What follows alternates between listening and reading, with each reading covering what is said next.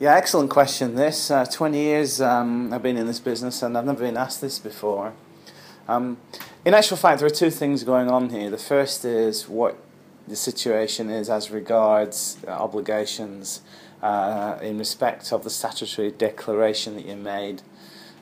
for the MPF refund on the one hand, and then secondly, the more important question from my perspective, and that is, what does the act of having made that declaration in relation to MPF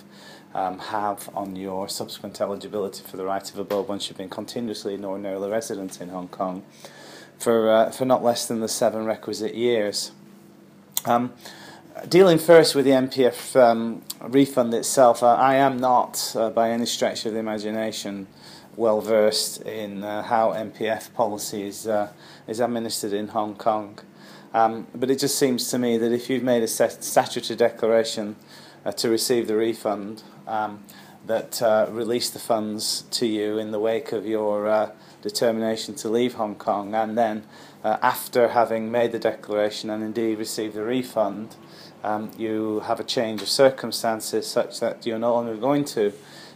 leave Hong Kong. My advice to you would be to get back in touch with the MPF folks, explain the situation to you, and see what process and protocols they have in place to reverse that situation. I can't comment on how that will be experienced because I really don't have any knowledge of that process myself. But it just occurs to me that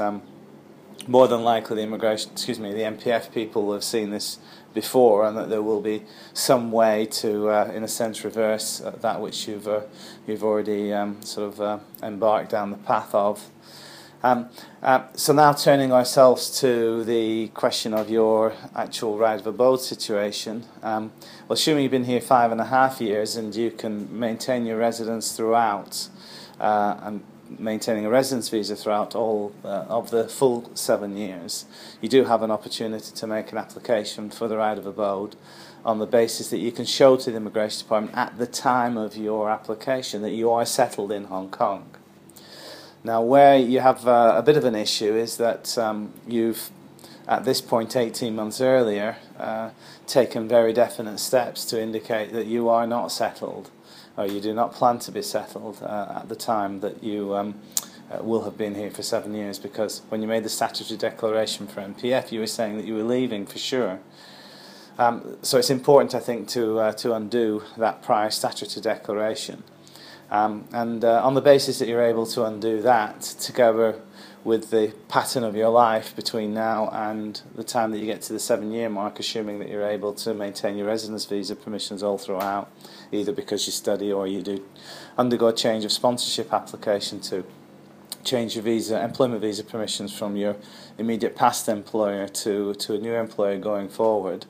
And as I say, at the time of 7 years, you can show to the Immigration Department that you've got in place all the vestiges of a life that will allow them to conclude that you have become settled in Hong Kong. Then you should be able to adjust your status from temporary residence to permanent residence